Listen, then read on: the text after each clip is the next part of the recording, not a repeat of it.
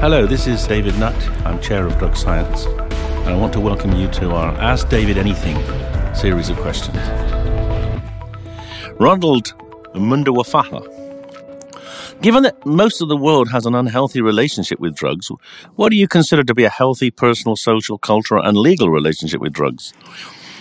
Yeah, a very important question, Ronald. The key question, the key principle underpinning a relationship of individuals and governments and society with drugs is, I think, honesty. Honesty about the comparative harms and also, to some extent, about the benefits of drugs. Nowhere in the world has really achieved that level of complete honesty and integrity.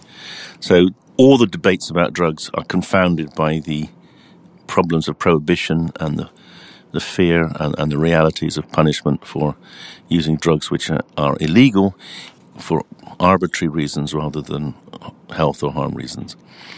So you can't really have a debate about drugs without considering all the other criminal and other consequences. And that's why I can't really give any sensible advice. But I suppose if I was to say one thing about drugs and drug use, I would say, if you're going to use drugs, know what you're doing, and if you're breaking the law, don't get caught.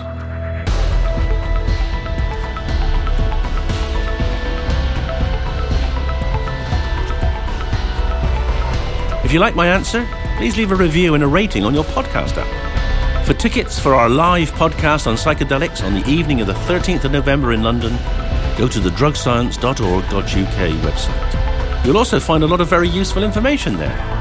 And of course, you can tweet me at Prof. David Nutt or hashtag Ask David Anything to get your questions answered.